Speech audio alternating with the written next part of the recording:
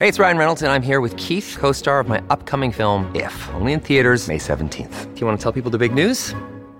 All right, I'll do it. Sign up now and you'll get unlimited for $15 a month and 6 months of Paramount Plus Essential Plan on us. MintMobile.com/switch. Upfront payment of $45 equivalent to $15 per month. Unlimited over 40 gigabytes per month. Face lower speeds. Videos at 480p. Active Mint customers by 531.24 get 6 months of Paramount Plus Essential Plan. Auto renews after 6 months. Offer ends May 31st, 2024. Separate Paramount Plus registration required. Terms and conditions apply if rated PG. Politics without the soap opera.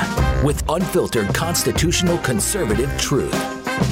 The Conservative Review with Daniel Horowitz. And welcome back, fellow American patriots and Minutemen standing at the ready to fight for our liberties, to the one and only CR Podcast. This is your host, Daniel Horowitz, back in the house for Friday. And typically, I'm ready to end the week. I'm worn out, but now I'm really very energized. And frankly, I feel we need 2 more days on the clock. Because there is just so much going on, unsettled business, a lot of unsettling things going on in the world. Aside from the things we've been following all week, all the COVID news as always, the COVID fascism, what we can do about it, illegal immigration, tons of stuff on crime. We got this story out of Daytona Beach where a Daytona cop was shot in the head by what appears to be a black supremacist, a new Black Panther member. I didn't even know this, that there's evidently an organization, one of these many black supremacist groups, that has some crazy acronym that has, a curse word in the name of it. It's NFAC, Black Militia. That's what it's called.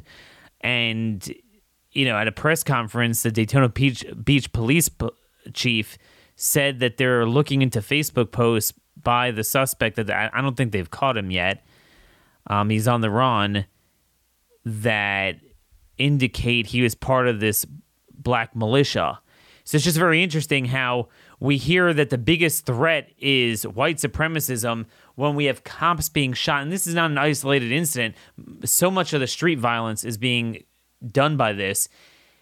And I have a very long article out today, column out, outlining my plan, what should be done. Joe Biden has given us a huge opening on that issue, and I want to get to that on the other side of our interview with our special guest about ivermectin and COVID treatment. But there is a lot to talk about on crime in particular. Then we do have, what went on in Florida, the collapse in Miami. I'm not trying to insinuate anything, but one of the things I found bizarre, it didn't even hit me until last night, really. It's been more than 24 hours by a mile, really 30 hours since this has happened. I mean, obviously we hope we find people alive, but presumably there's over 100 killed, and a 12-story building just collapses out of nowhere. If nothing else, this is like the biggest tragedy imaginable, and it's really not wall-to-wall coverage. And I'm not saying it needs to be, I'm just saying typically the media indulges tragedies and obsesses about them.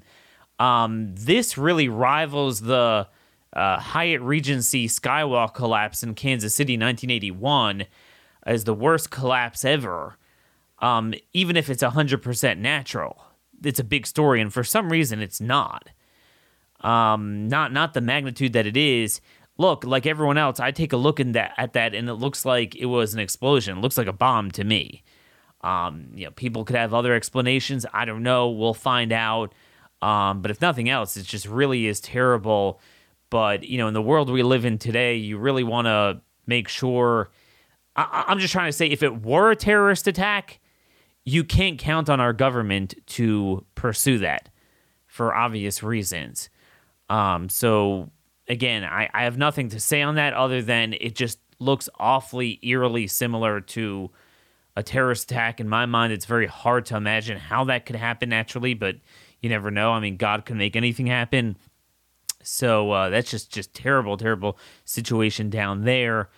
Obviously, every Thursday and Friday now we have the SCOTUS rulings. There's 5 more left. I was waiting for the big Arizona ruling on ballot harvesting. And, a lot of people have noted that most of the cases this term are boring, which is a good thing. Unfortunately, the lower courts are continuing to rule over us, so we need Supreme Court reversals. But what a lot of people have noted is that if you look at the boring cases, there's a very interesting lineup where it's all sorts of liberals and conservatives joining with each other. And that's really how it should be. But the minute it gets to the political cases, the liberal judges never deviate, which just tells you that the courts were meant to be boring. They're meant to be super technical.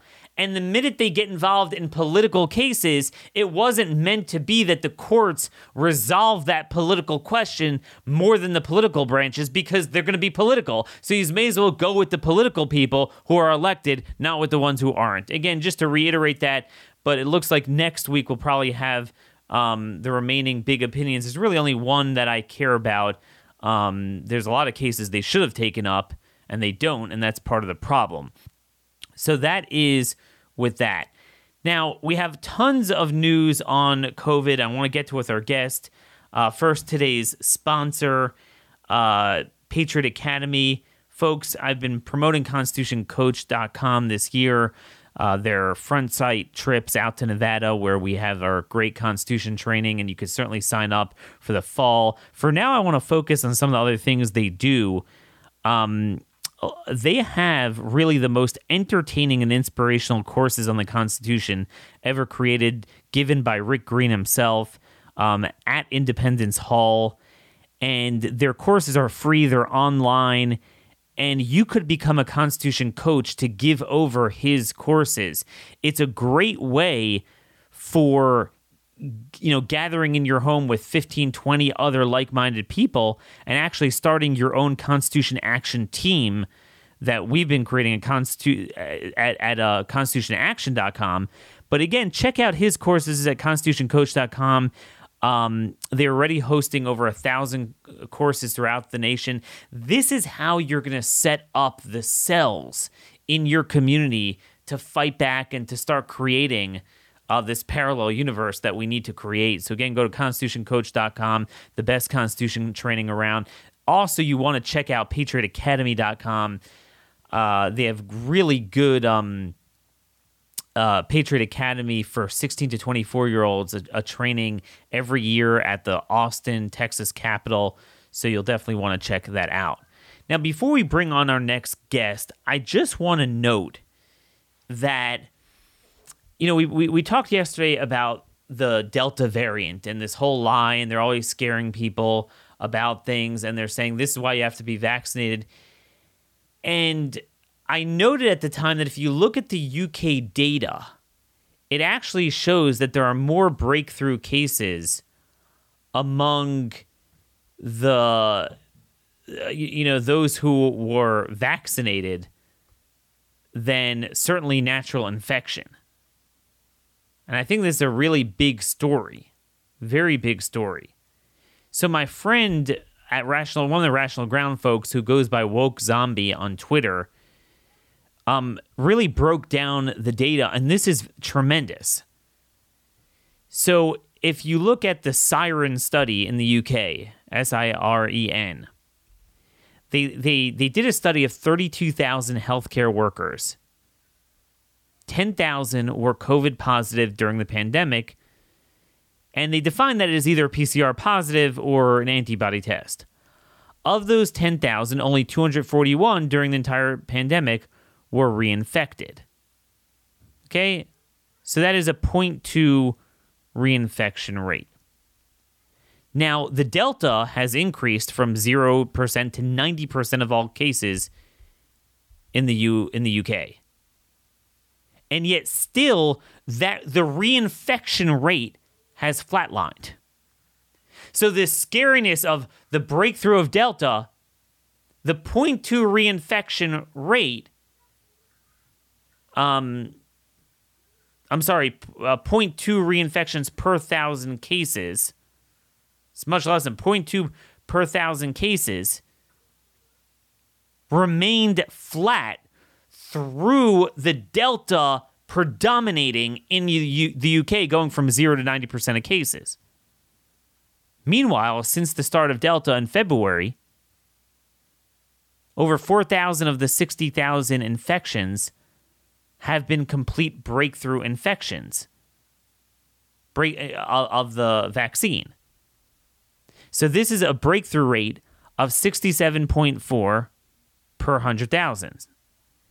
Now, if you break it down further, the per 1,000 for each segment, the highest rate is among unvaccinated, but the rates of vaccines aren't exactly low.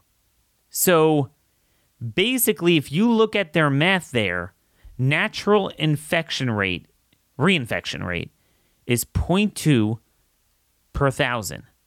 The vaccine breakthrough rate is 68 per 1,000. Now, 68 per 1,000, it's still lower than the rate among non-vaccinated. I was never going to tell you this zero efficacy, even short term. The issue is the side effects aren't worth it for most people. But the bigger scandal here is that they're treating natural infection as if it's nothing and the vaccine as if it's impervious. And yet, according to the data here, it is exponentially more. Exponentially more natural infection, that is exponentially greater protection than the vaccine. So very interesting math there.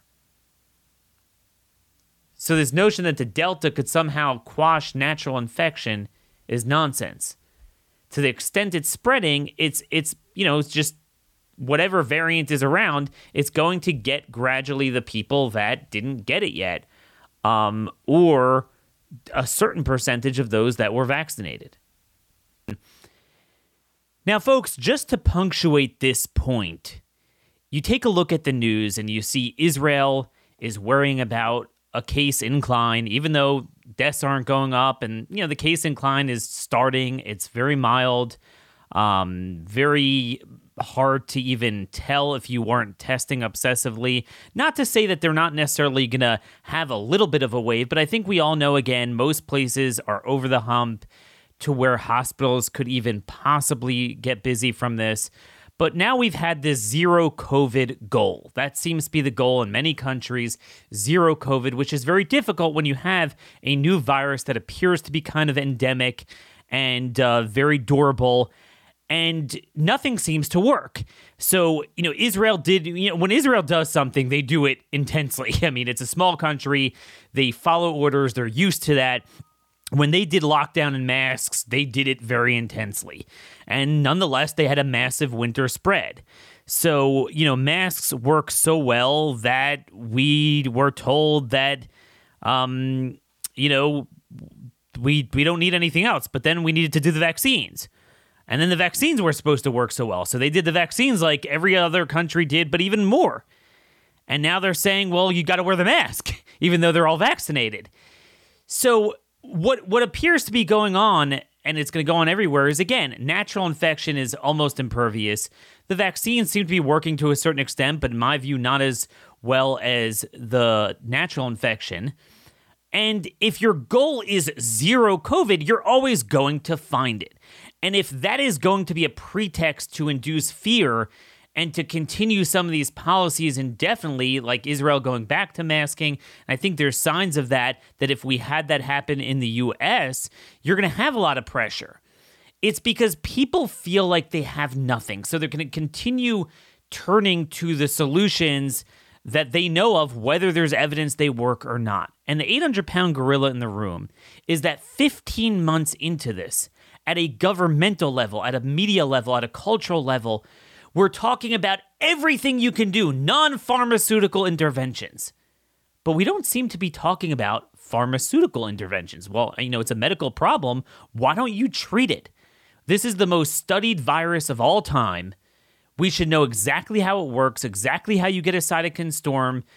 We should see the warning signs, know who is at risk. And really everyone should have guidance on what to do, and certainly doctors should have guidance. Yet, you talk to most people, and including most PCPs, and it's like, don't get it. Wear a mask. Okay, but what if I get it anyway? Then now what do I do? And you don't really hear much other than wait till you can't breathe and go to the ER. And we either have very expensive remdesivir for you, maybe dexamethasone as the primary steroid, and maybe has some efficacy, and a ventilator. And really, is that all there is? So with us today is a very special guest. I've really come to love his videos, Dr. Mobeen Syed. He's the founder of Dr. Bean. Check it out online. It's a medical educational program. He hosts seminars. So it's really important to hear from someone who educates doctors, a medical educator. He has these terrific medical lectures on YouTube. You guys got to check it out. I first saw some of his interviews with Dr. Pierre Kory on ivermectin. I was like, wow, there's a lot there.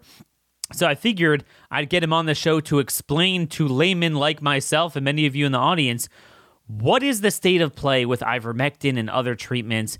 Dr. Mobeen, thanks so much for joining us today. Daniel, thank you very much for having me. Well, like I said, I love your videos, and I've learned so much from them, and I wanted to give over some of this to my audience who they're just starving for information. I will tell you, I am a political guy, and you know that. I write a lot about all sorts of political issues, but I've never gotten a greater reception and more hits on shows, on articles, than when I write about COVID treatment. People are just starving for information, and it shouldn't even be political. What is the state of play with ivermectin? Do you feel we are gaining traction in making this more mainstream among doctors?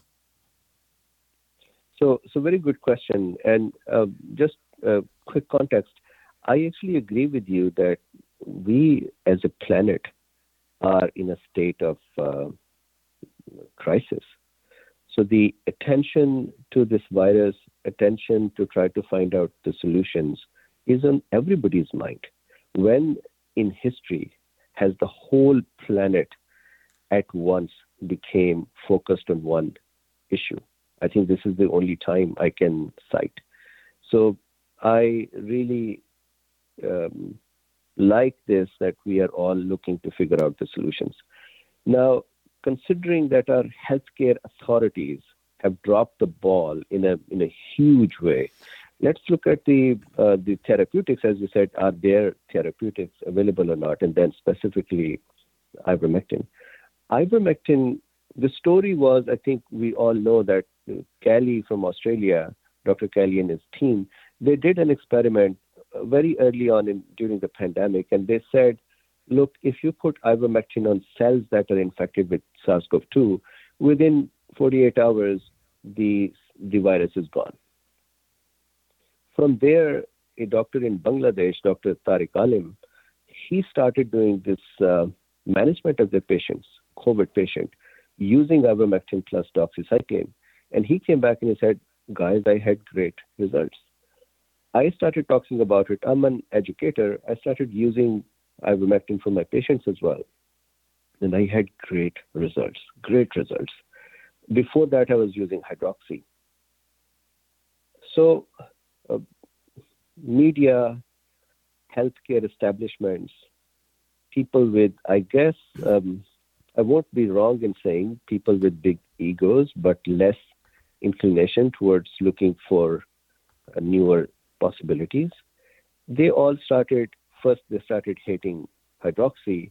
Then when the ivermectin came in, they simply ignored it. I am grateful to Dr. Pierre Kory and his efforts, and then his team, that he started pushing ivermectin at a time when he was actively, shall I say, demonized for it. He was silenced for it. He was all that can be thrown at a person for saying something that majority does not agree was done to him. But he kept going. I had asked him at one point that, hey, you are the tip of the spear. How does it feel?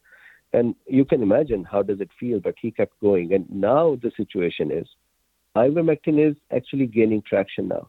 you are talking about it. There are many others who have started talking about it. This was a thing, compared to hydroxy, this was a thing that they just ignored it. But now it is not being ignored anymore. Look at India, how well they are performing with ivermectin. Look at Pakistan, they perform very well with ivermectin. Many other countries have used ivermectin where they didn't have a choice, and they were looking for something to help. And think about it from a doctor's point of view. I'm a doctor. I get a patient who's sitting across me at a table and saying, I have this problem. Do you think I would care at that time that who is pro-ivermectin or who is anti-ivermectin? I would have to figure out, how do I help this patient? How do I keep them safe? This is how the ivermectin actually kept gaining grassroots traction. On top of this is a very important thing to notice. It's not just that some people started using it. Ivermectin started showing results. And just very quick and briefly, why does it show those results? One, it is an in silico study that shows that ivermectin can bind with spike protein. So it disrupts, it stalls the entry of a virus in a cell. We want that. It reduces cells' replication, the virus's replication. Inside the cell, when the virus is there, ivermectin disrupts some of the virus enzymes that are helping the virus make its daughters or make its offsprings. One of those is RDRP, and ivermectin stalls that. The second one is 3-chymotrypsin-like protease, or we call it MPRO. Ivermectin stalls that. Then there is importin alpha and beta, which Kelly found out, and ivermectin disrupts that. Then there is nuclear factor kappa B. Those in the audience who are related to medicine, they would recognize these. It modulates that as well. The result is that it reduces the replication of the virus sufficient enough that virus becomes more of a nuisance, like a common cold, compared to something that can kill. I want to make sure that it is not 100%. The prophylactic studies showed efficacy anywhere from 74% and above. We have results from Dr. Teslari's meta-analysis as well that shows it is for the risk of death for the patients who are using ivermectin is, I believe, between 60 to 70% lesser than others. So not 100%, but even if I can save 1% more, it is good enough. And then it is cheap, it is safe. So sorry for this little diversion. Going back to the mainstream or the usage or the state of the affairs, more and more people, doctors, have started using it. More and more patients have started becoming aware of its functionality. There was a time in the beginning of the ivermectin usage, people would actually legitimately say, well, this is a dewormer. Why are you giving it for antiviral effects? And then slowly they realize that, hey, this is a molecule. A molecule can do multiple things, just like a car can be used for multiple purposes. So now I think the traction is there. I think what is going to happen is, and this will be tragic, but I think this is what's going to happen. The big pharma, the companies that have more interest in money than the people, they're going to copy or take hints from ivermectin's function, create drugs that would look the same or that would attack the same areas of the virus, and try to then make them newer drugs which they can sell for higher prices, which they can have patent on, and that is how they're going to do it. But wow, I think under the hood, ivermectin would continue to be superior and effective. So what scares me about this conversation is, you know, I try to pride myself on being on top of a lot of things, and people come to me for opinions on all sorts of public policy issues. But when it comes to things like this that are super technical, medical, you have to have years of training. You know, it's all Greek to me. I'd never heard of this stuff, never heard of ivermectin before. I never heard of methylprednisone before. And, you know, typically you count on people who you trust. And there's a poll out just yesterday in The Hill Americans put the most trust in their doctor for COVID. So they polled people, you trust government, Biden, Fauci, Trump, and everyone's like, I trust my doctor. But one of the most disappointing things I've found the last year is that the doctors nowadays, and I want to get your view as a medical educator, the doctors nowadays seem to be, the majority of them, just drink out of the trough. Whatever the NIH puts out, that's the universe of their study. Nothing else exists. And most PCPs I know around where I live, even months into this, they have nothing to say other than politics. Like, here, don't go quarantine for this or mask for this. But, we have politicians for that. As a doctor, I want to hear how the virus works. And correct me if I'm wrong, while it's potentially deadly, it's not like your eyes spontaneously combust or something. It's something that has a logical process that after a few weeks we understood how it works. And it seems like there are a lot of antiviral, anti-inflammatory cocktails out there. Why are there so few doctors that are willing to do their job, and that is treat it? And outside the hospital, too. So, very interesting question. And I have been tackling this one topic for some time. I've been discussing this with the cool beans, the folks who are the audience who talk with me on a daily basis. I've been talking with my colleagues in medical sciences. I've been talking with my friends, families. So here is how I have come to understand the current situation. I've learned through this pandemic, or let me back up for a second. When the pandemic started, my thought was the whole world, the planet as a unit has become stuck in a crisis. And we will all as a unit will get out of it together by putting our energies and focus in the right directions. And I thought that anyone who would turn a stone and say, I found something here, we will go inspect what is in there and see if we can use that to help. That is how I thought will the things go. And I was very much looking forward towards U.S. I'm an American. I love my country here, and I love and I feel proud that we are ahead of many countries for medicine. So I was very much of the opinion that we will break ground and we will show how things go. But here is what I found out, to my disappointment. A lot of doctors, unfortunately, become doctors and then they become a routine practitioner who knows that in my community, here are the type of diseases that are common. Here are the medicines that I'm going to use. Here is the follow-up that is going to happen. And this is my daily routine.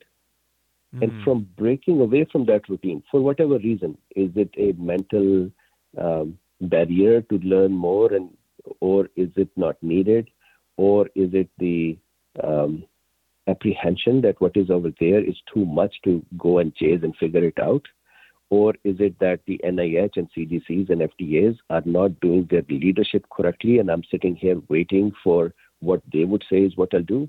So there is a group of doctors who are in that state of mind where they are doing a routine job, and until they're told to change that routine, they're going to just march ahead with that.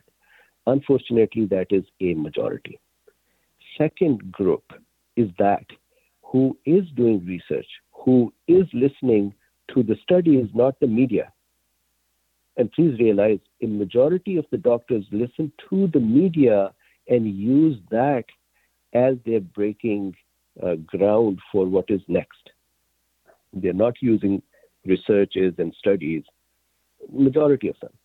So now what happens is there is another group who is looking at the studies. However, their hands are still tied because maybe they're working in a hospital or they're working in a setting where the protocols are determined above them. And then going against the protocol puts them or their licenses in jeopardy. So they are also knowingly that, hey, I know there is something in there. I know we can help, but they still have to continue to toe the line. And do you think this? So before you get to Group 3, on Group 2, do you think that stems from this revolution over the past decade or so, moving away from private practice to corporate practice of medicine? That's it. Yes. And looking at this whole pandemic. So before I go to the third group, just expanding a little bit on your point here. The healthcare system in the U.S. Once I did a talk in which I wanted to be cute about describing it without throwing stones. I showed a little kitten who was playing with a ball of yarn and had it all stuck around it and was stuck in it. And I said, in the U.S., the red tape, the bureaucracy, the protocols, the need to be streamlined has put us in this state that we are stuck in our own ball of yarn, and we could not jump out of it to become an exceptional state to handle an exception in the system. And Daniel, there is a very important additional point here, and that is in our mainstream medical practice, those diseases and illnesses that are in the mainstream, they get a lot of attention and help and for cheap and timely. But those who are exceptions, those who do not fit this criteria, they actually do not get much help. They end up dying. They end up not being helped. Now, unfortunately, all of us became an exception because of COVID. And our healthcare system showed us that it is not prepared to handle exceptions well. We all lost to our own system. So if I could then go to the third point, and you're absolutely correct. The insurance system, the corporate medical system, and their combination is deadly for us, and we are just seeing it in the pandemic. And this invited just all the protocols, policies, and you know, there's the liability. So they just look at the NIH. Oh, okay, there's remdesivir, maybe dexamethasone, and nothing else.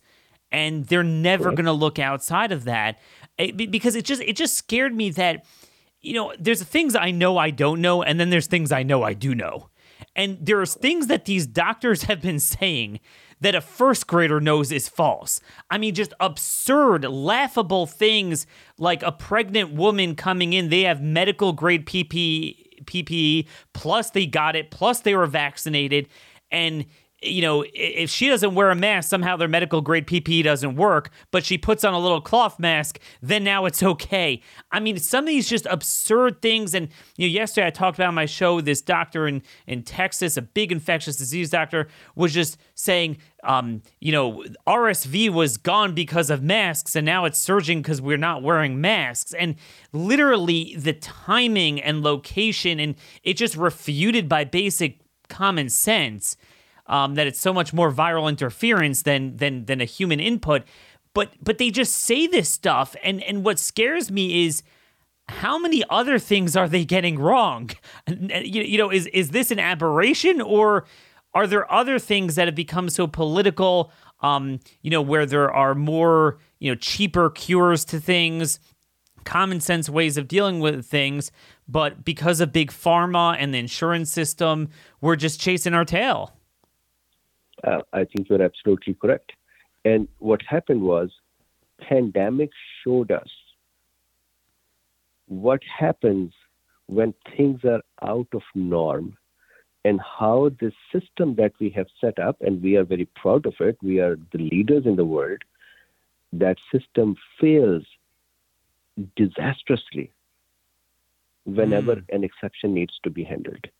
And I talk about this very often with the cool beans on my shows, that, guys, please know this was happening to many exceptions already. And they were not coming up to surface because they were too small in number. And then all of us became an exception, and now we all got slapped around by the system. I mean, just think about it. What do we do to the type 1 diabetics, youngsters? I know youngsters who die because they could not get insulin. Is this something that we should do for a country like US? This is the failure of the system. It was just happening in an exceptional state for some people. Now it is happening to all of us. This, if it does not result in a correction of the system afterwards, or even now, then we as a nation have failed once, paid a huge price, and are ready to fail again.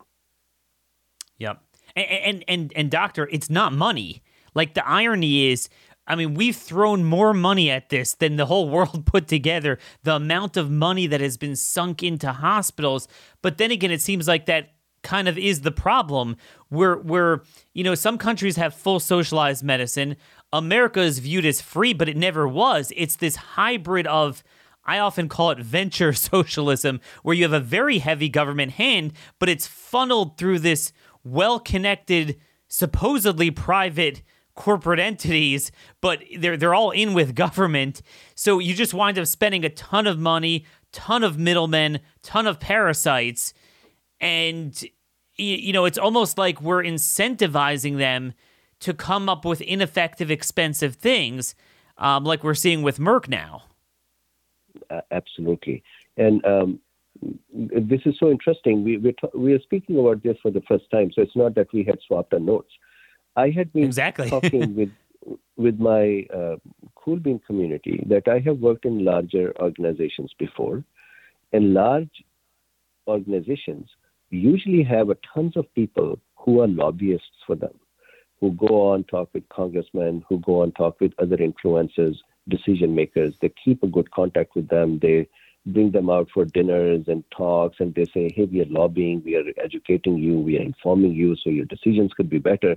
Eventually, at the end of the day, that is a system, a sugar-coated system of influencing or allowing the influence. So in the medicine, that happens too. Why does a Merck drug like molnupiravir, or let's take bamlanivimab. Look at the bamlanivimab's clinical trial that was done, on the basis of which that was approved. There were total about 400-something patients in it. 3 groups were made up of various doses of bamlanivimab, almost 100 each, and 1 was placebo. So if essentially, at the end of the day, there were 2 groups, 100 for 1 dose and 100 for placebo. And this is a phase 2 trial. And FDA went ahead and approved the drug based on the phase 2 trial, based on just 200 people's testing, trialing, without any phase 3 trial. And here they keep dragging their foot for ivermectin all the time. What happened in the case of bamlanivimab, or what would happen with molnupiravir? Just billions of dollars of purchase order. What is going on there? I am sure, and this is my conjecture, I may be totally wrong, and I'm fine if I'm wrong, but I still feel that someone in Merck picked up a phone and called someone and said, look, what do you need for, what are the things that you need? What is your formality here? And they said, well, bring us a trial, this many people that should show this, and we'll go from there. And they got fed that trial, and they said, good, go ahead. And on the other hand, ivermectin is just one example. There are monoclonal antibody producers. I had interviewed them who never went anywhere and who had invented the medicine within 2-3 weeks of the early time of pandemic. They were never looked at. Why? Were they bad? No, the technology is the same. So I think there is lobbying going on. There are contacts going on.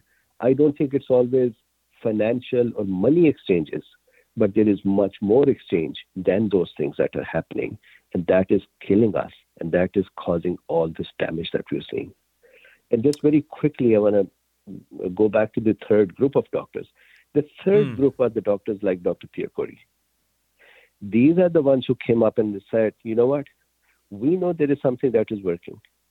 We want us to use it. We want us to spread it. We want us to save more people with that thing while you keep doing all other things that you're doing.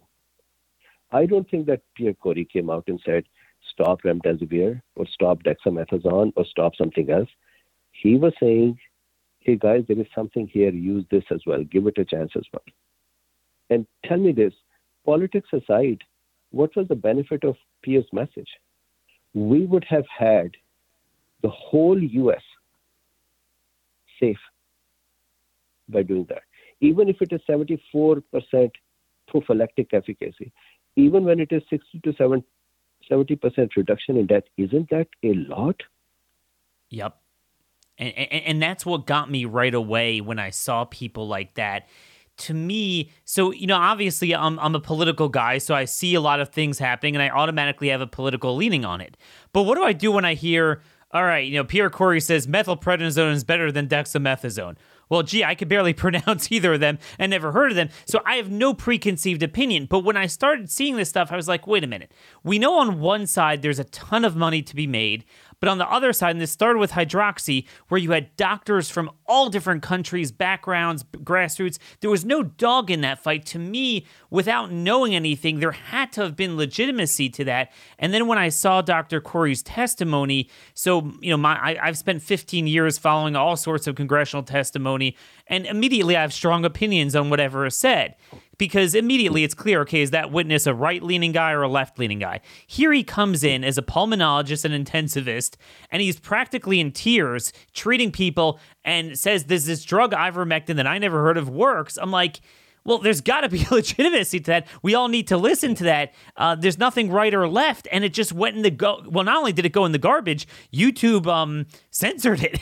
It was unbelievable. And then I just want to bring this, Dr. Bean. I know we're almost out of time. I want to get your view on some of what we're seeing with the vaccines.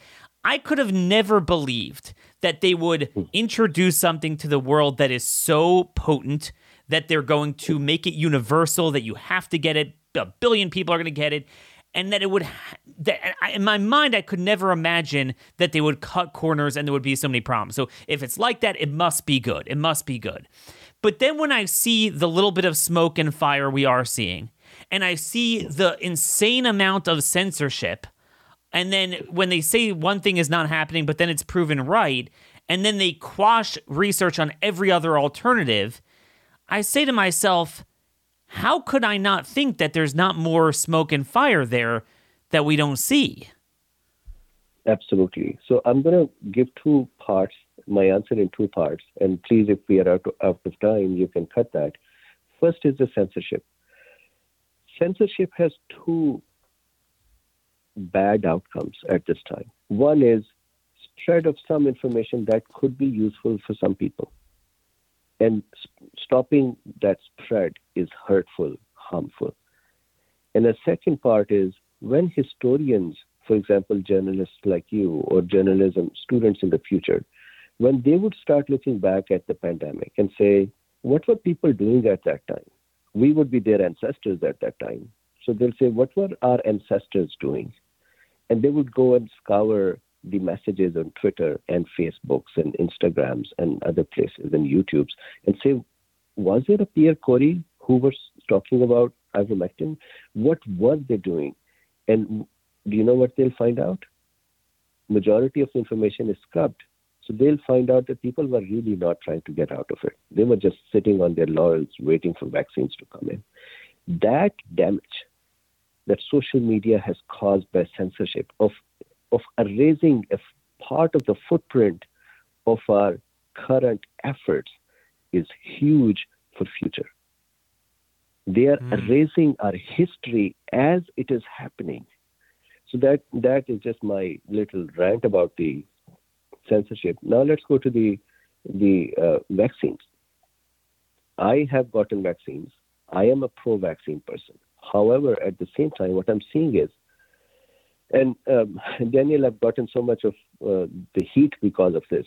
When clotting cases started emerging, I was one of the early doctors who started saying, this is because of the vaccine. We need to figure out how to manage them. Look, check my position out. This is a position that confuses people. They say, if you are pro-vax, you should always talk positive for the vax. When you talk about the negative things, you look like an anti-vax. What they do not understand is I am a doctor. And when I am, as a doctor, looking at an intervention, I have to look at pros and cons both. And I am a medical educator. That means I have to describe both. My opinion with the vaccines, the adenovirus-based vaccines have a propensity to cause clotting and for the women under 50 years of age. This was not sufficient for the FDAs to come out and say, we recognize that under 50 years of age, this can cause clotting. We're going to put that on a label. Putting that on a label would not fix that. What you should have come out and said was, women under 50 years of age, don't take adenovirus-based vaccines. It is not for you. We cannot take that risk of even 2 women or 1 woman dying because we can save it. Look, if we could not save, let's say there was no vaccine, no therapeutic, and the pandemic was raging. Could we do anything? No. Let's say now we had some therapeutic that would kill half the people and not other half, but that was the only option. Could we do anything? No. Here, when the clotting occurs, we know who gets it, and we know how to manage it. We know how to prevent it. We have options for alternatives. In such case, they should have come out and said, you know what, women under 50, please don't take it. Number 1. Number 2, we know that messenger RNA-based vaccines, Moderna's and Pfizer's, they are causing inflammation in younger people, 30 years and young men.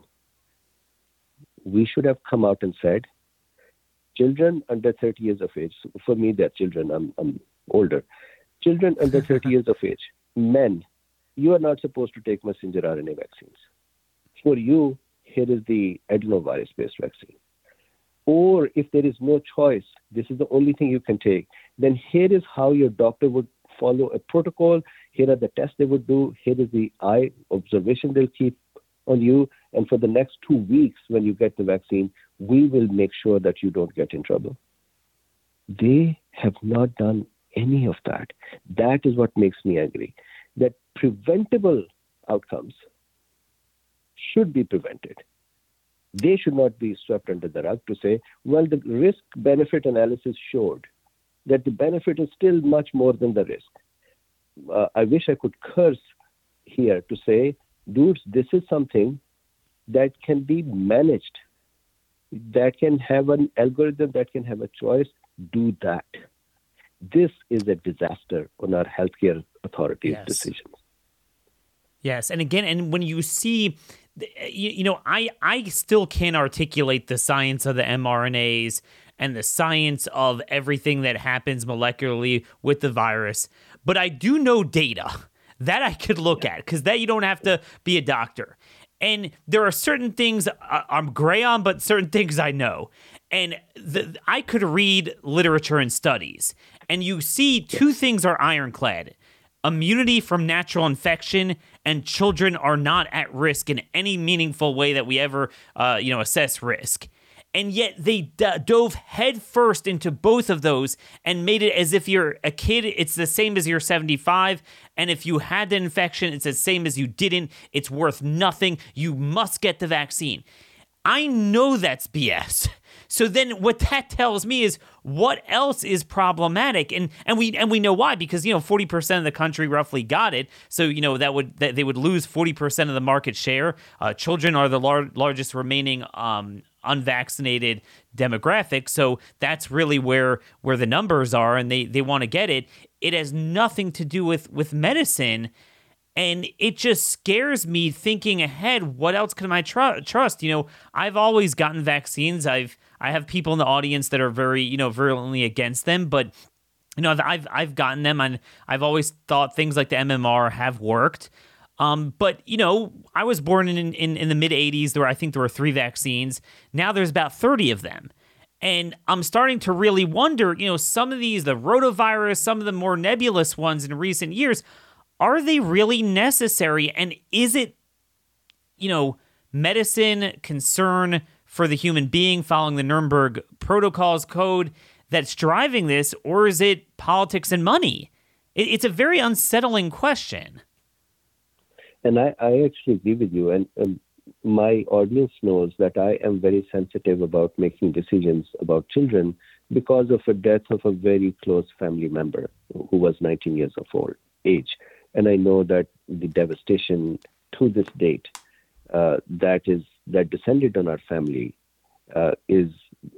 it has made me disabled about talking about children either way. But the latest CDC discussion let me put their behavior in front of us, and we can actually all assess by ourselves. So the cardiac inflammation, CDC knows that 9% is the population of the children who are vaccinated so far. But 53% of cardiac issues occurred in this 9% of the population. That means there is a unfair leaning of this bad outcome towards children. They also know that children are better protected even if they get the actual natural infection.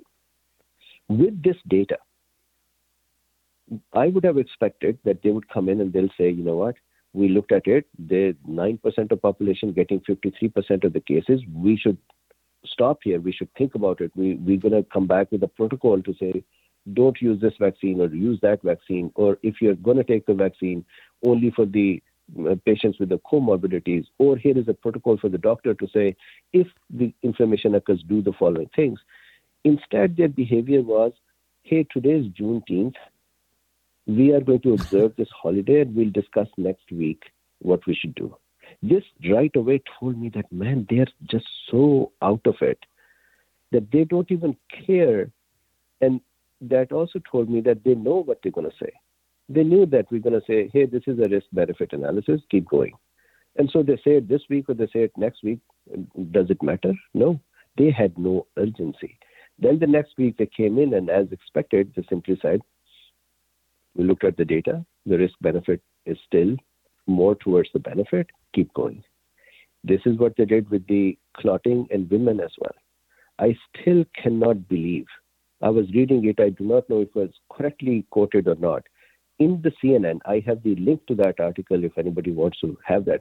In the CNN, and now I'm going to paraphrase and maybe wrong, one of the representatives from the CDC or whoever was at committee said, we did not stop it for women because it would become hard to explain.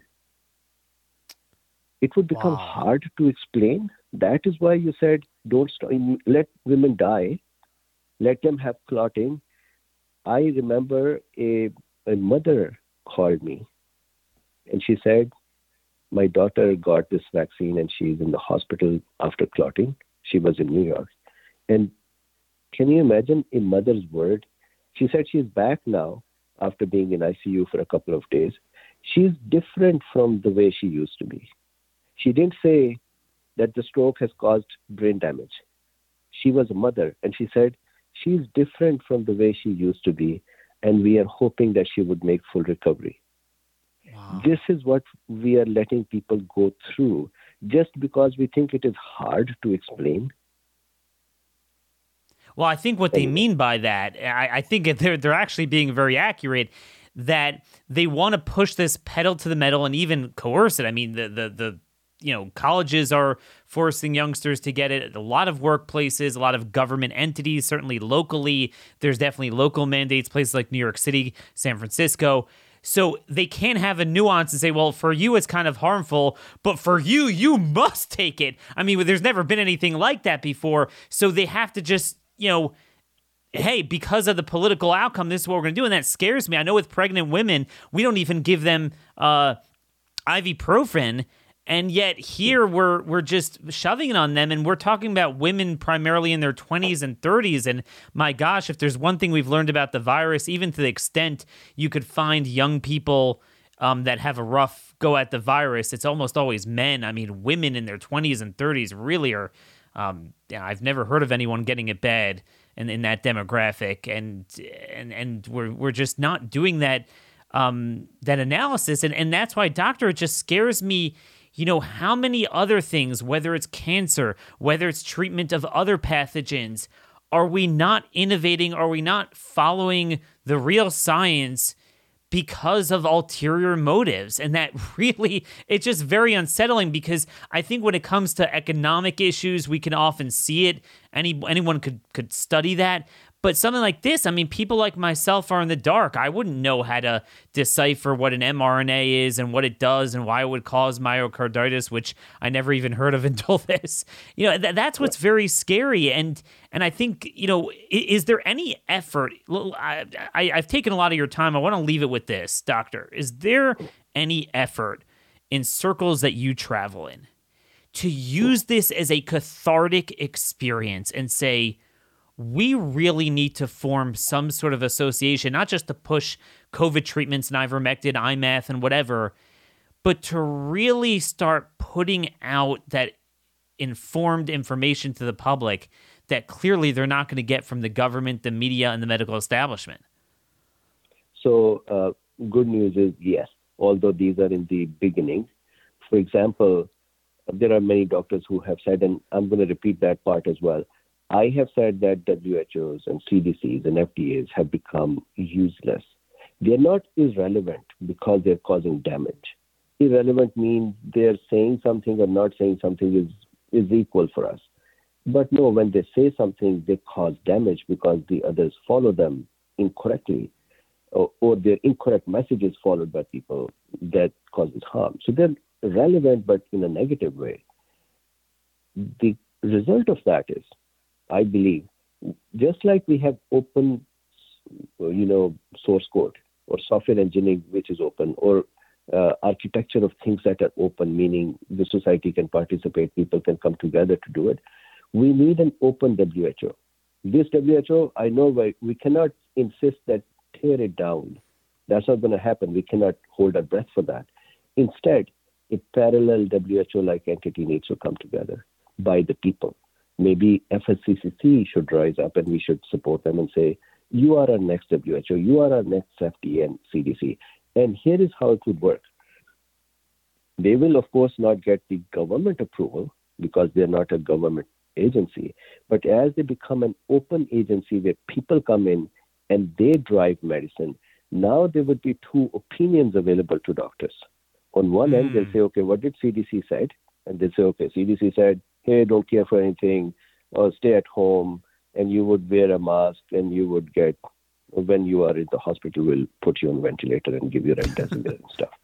And then on the other end, there'll be FLCCC, and they would say, hey, doctors, do an early aggressive treatment, do prophylaxis with ivermectin, and keep your patients' vitamin D levels correct. And when they become sick, make sure that they have higher dose of ivermectin. So there is a protocol there. And now a doctor can look at that and say, okay, this makes more sense. This open organization is making more sense. So I'm going to use them and I'm going to support them. So I think this is the beginning of a realization that we have a disaster in terms of the red tape, bureaucracy, connections, influencers, and we need to have something in parallel. I don't think we need to first tear down these departments because we cannot. And we would fail if we try to attempt to bring them down. The only thing to do is let them do what they're doing, produce another organization that shows a contrasting point to say, here is the right medicine and here is the corrupted medicine. And then people would make a decision, and I think things would start becoming better. And if indeed that comes out, something good would indeed grow out of this whole pandemic and the response to it. Certainly great insights, folks. You could find Dr. Bean on YouTube, Dr. Bean Medical Lectures. Very worthwhile, very detailed. I've really been meaning to get you on for a while. Thanks so much for joining us, and I really hope you come back again. My pleasure. Thank you very much for having me. Take care. So, folks, again, that was Dr. Mobeen Syed, founder of Dr. Bean Medical Educational Program. And it's funny, I didn't speak with him beforehand, and there's so much to talk about. Originally, I wanted to talk more about the mechanics of the treatment, but I myself, when I saw he was a medical educator, I kind of steered it in a different direction because I was just fascinated in this problem that we're seeing, that most doctors nowadays, especially the younger ones being produced from the modern medical schools are just like drones. They don't think for themselves. And I would speak to doctors and I'm like, look, I know there's things I don't know, but evidently I know more than you do. I mean, they wouldn't even be up on the medical literature on COVID. Forget about the data trends. I mean, that they knew nothing about, these guys. And they just offer nothing. And I think that's a really important thing we got to at the end, which is that we need a parallel universe. This is what we're talking about in economy, in governments, in federalism, states breaking off even. This is part of it, and he's right. It's funny, we actually think alike because I think this way more broadly politically. I don't think we could ever destroy their stuff and take over their stuff and win over their stuff, which is why I've moved away from the federal fight. The best we can do is say, hey, do we have an area where we kind of have a lot of support, and then just start a parallel there. That's the best we can do, evacuate ourselves from what they're doing rather than somehow taking over their stuff. But he's right. The fault line with COVID really was brewing for a long time, and it was this government corporate practice of medicine that it became bureaucratic, it became about money, it became about power, it became about a political agenda, and the people talking about following the science the most are actually following it the least, and it's nothing about that. You look to people like Dr. Bean, you look at Pierre Kory, there's no way you could ascertain any political motivation. There's no benefit to this other than, hey, this works. Dr. Bean's an interesting guy. It seems like just his bio is very much into medical innovation. And that's what it needs to be. Individual doctors just assessing what works, what doesn't. I'm kind of like a political doctor. And I look at the patient and see, hey, this ain't working. We need to try something new. And I'm always looking for new ideas. So I appreciate someone thinking about that from a medical perspective, really enjoyed that. And I would just say what I'm working on politically is, number one, to push legislation in each state legislature. We need to push this emergency. In Texas, they're having a special session July 8th. We absolutely, positively need to make sure. I would make ivermectin and hydroxychloroquine over the counter, but short of that, at least make sure that doctors and pharmacists can't be punished for prescribing, for dispensing these drugs. And then also, states are flush with cash that they don't even know what to do with the COVID funding bills. Rather than putting in these departments of health to go and test and trace and mask and all this garbage and promote the vaccine even more and mandate it, how about studying cheap, repurposed, off-label therapeutics? And not just COVID. Mono, the flu. Now that we have all this money and observation and research, do something with it to actually help the public. That's what public health should be about. Not controlling people's lives. But hey, this virus seems to be percolating in your area. You might want to check your vitamin D levels. You might want to prophylax on this. Empower people. But you see, if you empower the people, guess who is not empowered? The system. And that's why they can never pursue this avenue. So folks, I wound up having Dr. Bean on for really 2 parts because I just thought he had so many good things to say. So I didn't get to some of the crime stories. Again, we'll watch what's going on in Florida, both with that black supremacist, what's his name, the Black Panther shooting of the cop in Daytona Beach. Also, the collapse in Miami, what's going on there. Is there a terrorism angle, or are we able to rule that out? We'll hopefully know by Monday. Have a terrific weekend. Send this show, like all others, to all your friends and relatives. Again, we need to follow alternative sources, and that's what this show is all about. One of the blessings of this whole COVID thing is the amount of new friends I've made, and and again, it's not even political. I have no clue what this guy's politics are. I have no clue. I don't know, but even if he would be a liberal, I wouldn't care. I mean, the point is, we need people to at least think outside the box. Don't drink out of the trough and don't trust the system. And And that's really where this new realignment in politics in America is gonna go in the future. Till next week, we'll be back same time, same place on Monday. God bless y'all, and thank you for listening.